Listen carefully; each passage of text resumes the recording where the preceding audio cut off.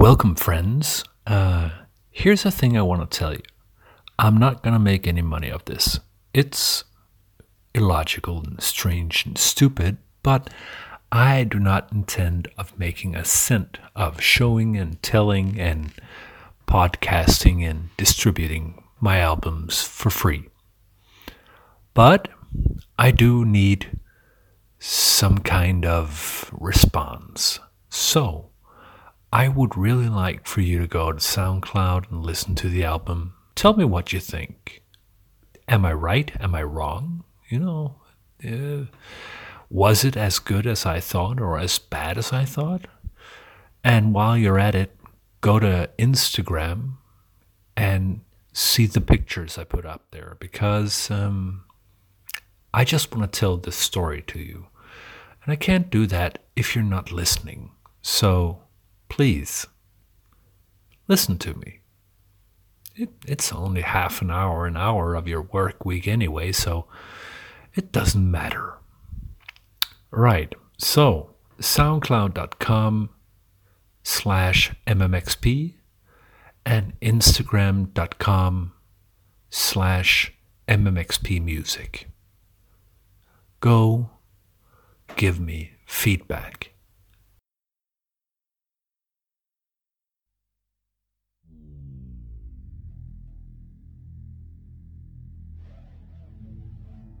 Good evening, ladies and gentlemen. Welcome to episode 12 of the Montana Musical Experiments podcast. I am Alex. And if you don't know that by now, then you haven't been listening. I am in the midst of selling out my musical life, my homemade career on SoundCloud. I'm promoting it on Instagram, and this podcast is here to tell you the story of what went on when I decided to do it. You might not actually give a shit, but I do. And tried explaining that a couple of maybe last week or the week before. I can't remember.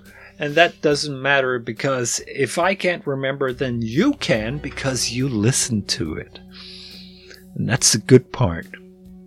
You're listening to me talking about a 6-track EP called This Soft Fabric Satellite. I came off the change a reborn guy. It was like rediscovering yourself musically. I had gone from making rough, piss poor demos on a tape recorder to creating fully fledged rock pop music. I had a setup at home with the computer and the speakers and all that I could, work with, that actually gave me the kind of sound I was looking for. So I was really, really getting the hang of it. And it would have been a shame if I would have stopped after the change just because I was there, and if you've listened to this podcast series, you will know by now that I'm very prone to repeating myself. I am very prone to reusing tracks that I did before. That is the whole concept of demoing things, is that you demo it and then you make a new demo and then you make a version of it and then you make a final version and you remix that final version, and it goes on virtually forever because you're never satisfied. No artist is satisfied. I'll give you something that I learned many years later. We are now in the year 2018. It is the 50th anniversary of the Beatles' White Album, which is a great album. I love it. I listened a lot to it back then and occasionally these days as well. You would not be surprised to know for a fact that I actually enjoy Revolution number 9 and think it's the highlight of the album, but that's a different story. The Beatles, or EMI, or whoever is responsible for the Beatles, released a version of the album, and that version was changed in such a way that it sounded so fresh and new. They did not re-record anything, but the mixing of it is splendid. I cannot remix any of these songs that I created before or enhance upon specific segments, because everything I did was, fed and merged into these, it kind of, every step was final. I've explained the process prior to this. You kind of record something and then you record a new recording and dub it onto that, and that's it. And I kind of perfected that up to the point where I went, this is, it's good. But every time I was unsatisfied with something, I said I could have done this track or this track or this track better. I kind of, went, I had to go back and do it again. And most of the times I made it from scratch. And sometimes it works and sometimes it don't. And I think, coming off the change, being that it kind of became a central point of 99, going into the year 2000. The year 2000. Whatever it was. I wanted to perfect my pop recipe. So I picked out the songs that I thought these are really good, instrumental and lyrical songs. The Change, She Was Mine, there was Be My Way, which I'd recorded back for Crucial Fiction, and Losing You, and thinking, if I do these 4 tracks now, the very best I can, then maybe I'll send a copy to a recording company, an A&R department. Maybe.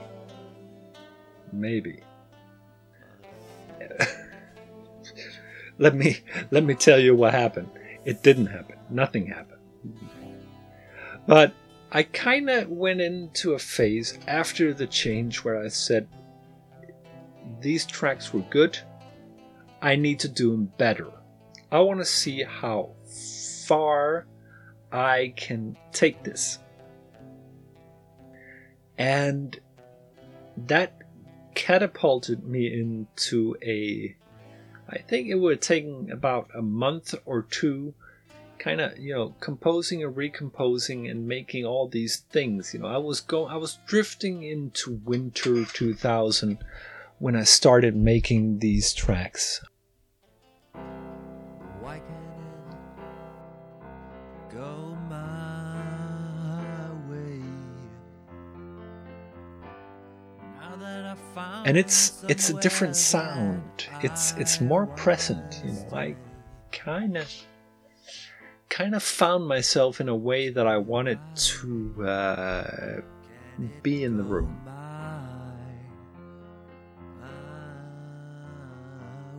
I mean, the songs in themselves are still sad, and they are still, pining for, the lost love or whatever you're looking for. But it's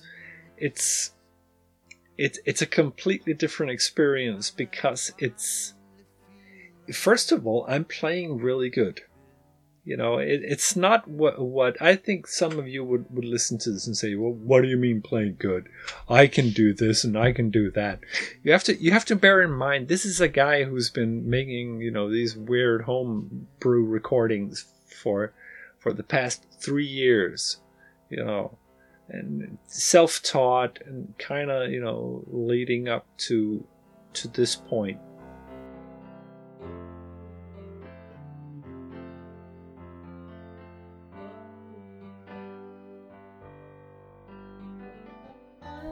So yeah, I'm doing good. You know, I mean, it sounds much better than the last time I heard it. But as it is, you know, you kind of go, I don't know. It's still. I remember Be My Way still was one of those painful situations where I looked at myself and say, you're too soft, man. You know. And I think at that time, possibly, you know, I would have been under a certain influence by a character called Nils, who was pushing me towards a rock sensibility, because I didn't do rock at that point. I didn't like rhythm because rhythm would immediately fuck up whatever I was trying to do. It would immediately expose that I'm not playing, you know, in time. So acoustic stuff is really good at this point in time, you know. And also, I think I would have been, you know, kind of getting into a more...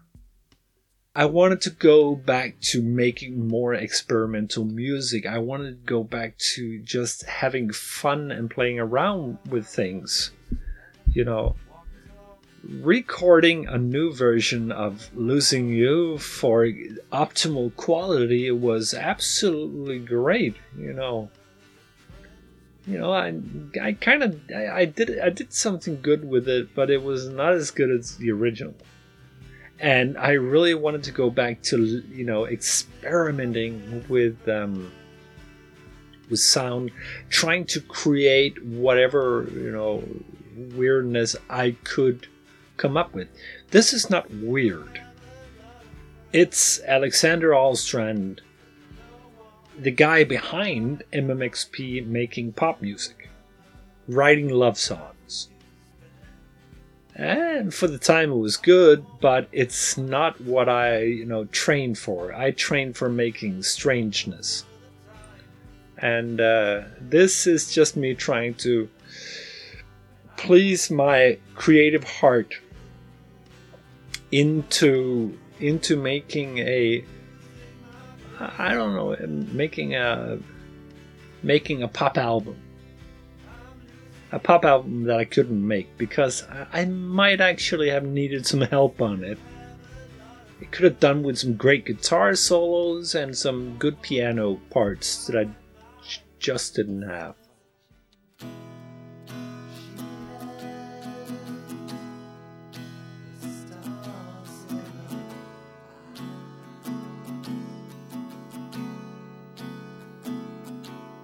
And like I said, I took every song that I made for The Change, and I redid it. Well, not everyone. I took a couple of songs from The Change and remade them, trying to make a pop album. And She Was Mine got a slot on it because I really didn't feel that the last version was good enough. It didn't fit because the vocals were murky and it was kind of muddled in a way that it wasn't aesthetically pleasing. So I made this kind of barebone, very very gentle singing. You know, I think this might be the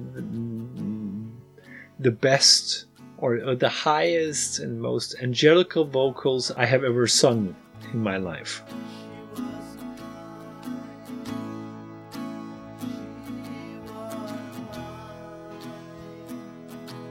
And my memory of and my impression of listening to it these days is that this guitar solo that I put in there is so soulful. You know, it doesn't take over. It's just me playing a couple of very, you know, distinct notes and bends, you know. And I used to play, you know, I tried to do the best I could, you know, playing solos, but, you know, my limited idea of scales never actually got me to that point of doing a, kick-ass solo, because I was always playing the same notes. Always. Even to this day, if I were to take one of the guitars in the studio here and play it, it would be the exact same scales and notes that I did back then. There's a key to that one that I'm going to hopefully going to get back to later on in this tale. This was a good version. This was one of those that actually got on the demo itself. And I did other tracks, I had some of those was played before. It was Eyes on the World, it's a piano instrumental basically. You got Air Control, which I kind of ripped off a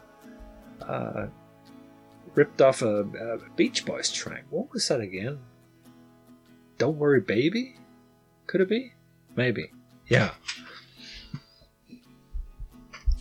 And then you got the one that I always wanted to be absolutely right, and that I actually might just at this point have gotten as far as I can, as far as humanly possible for Alexander Ahlstrand, age 23, right. The Change. I'm gonna let it play, and then I'm gonna try and dissect it for you. So, you got all the bits that I usually do is that I create a fake studio impression of what I'm doing. I'm rewinding tapes. You got a guy sitting there smoking in the background. You got a couple of voices. These voices was from Band on the Run 25th anniversary CD. Somebody talking about the making of that album. It's a good album. Go listen to it. And you got,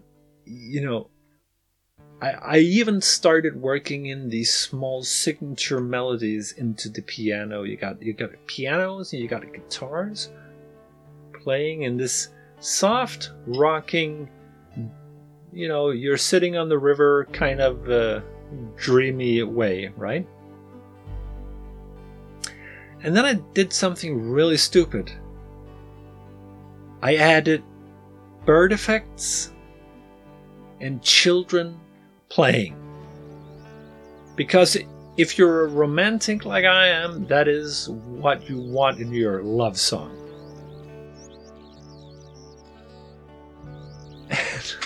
And I brought the instrumental version. Thank you. Let's go back and hear it the way it is. And here we go. And you smile my way. You got the strings down there. And you got dual strings playing different areas, And you got horns, I think. Yeah. You got French horns in the background. Of course on the synthesizer, but you still got French horns.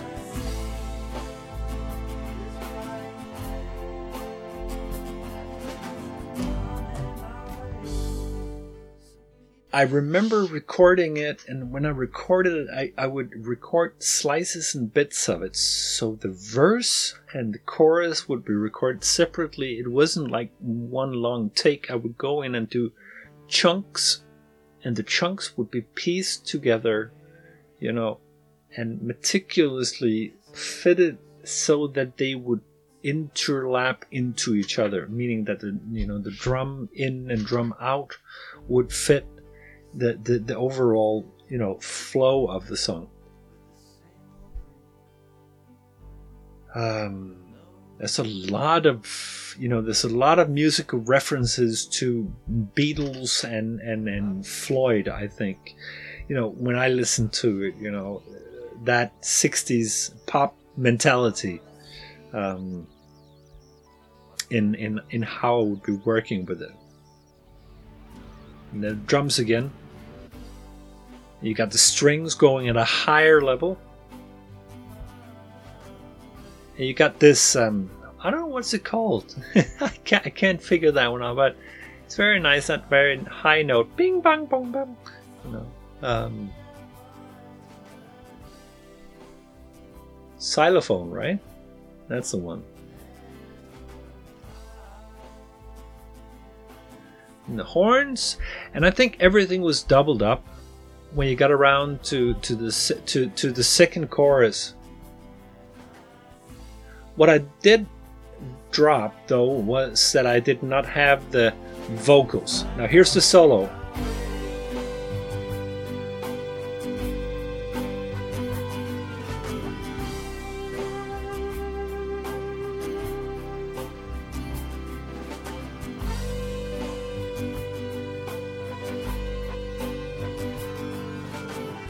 It kind of depends on what day I'm listening to it, because some days it's ever so slightly out of key, and some days it's spot on. It's kind of weird, you know. It's almost, you know, that micro tuning thing.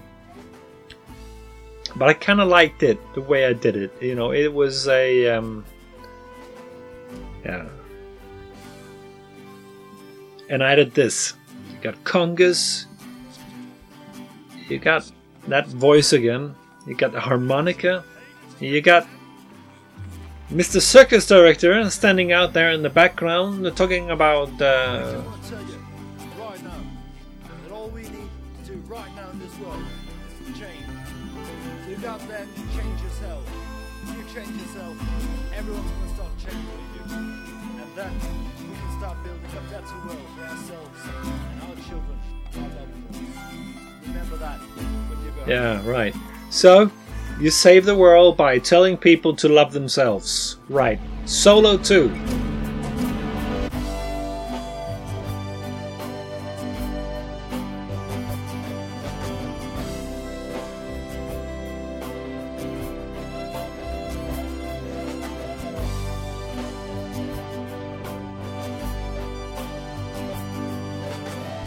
As far as I'm considered, I was nailing it. I was really getting it right this time.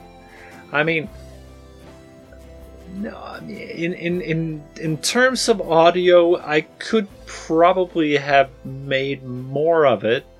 You know, I could possibly have expanded upon it with effects and stuff like that and created even more reverberance and a larger image. But, you know, for Alex, you know, going on 23, this is the absolute highest point you can imagine. He's up there looking out across the world saying, "Here I am, friends. I love this. I can go on forever." But truth be told, I was at this point growing rapidly tired of pop music, because pop is not my forte. It's not where I belong. You know, I belong in a different area. I belong in instrumentals. I belong in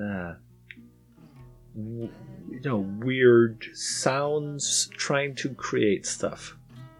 And I think some of my friends actually pointed this out to me. They said, you know, Alex, you know, don't get me wrong, this is really good.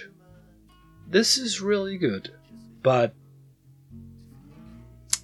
you know, don't hover too long on it, because it won't function for you. This is not who you are.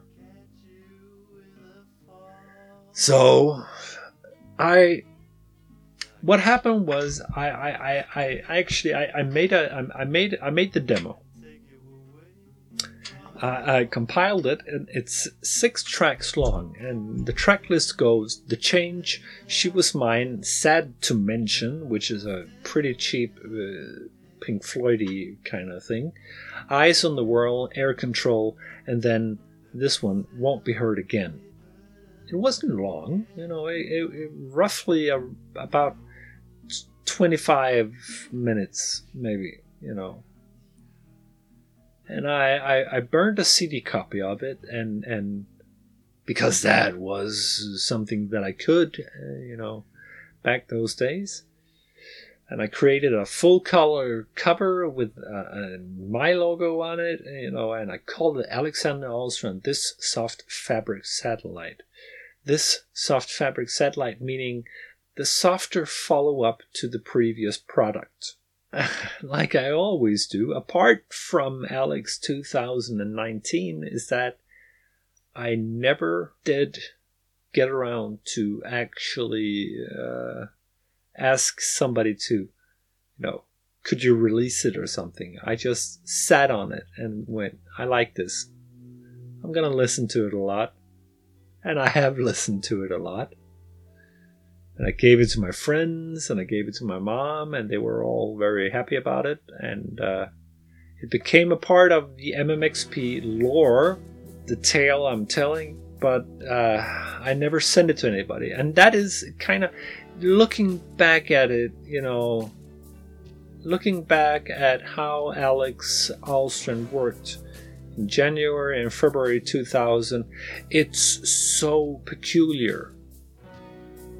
How could you come to the conclusion that you wanted to make the perfect pop album, not actually mail copies to anybody? And I don't know. Maybe I was afraid to be discovered. Maybe I was afraid of being inhibited by having somebody telling me you cannot do this or you should do that. Maybe I realized that it's not me. Maybe. But I sure had a lot of fun making it. From here on, going into 2000, pop music was a thing of the past. The next love song I would write 14 years later, and I would write it for my wife. But that is a completely different story, and I'm not going to tell that one tonight, and not in this episode. So, you guys, thank you for listening to me.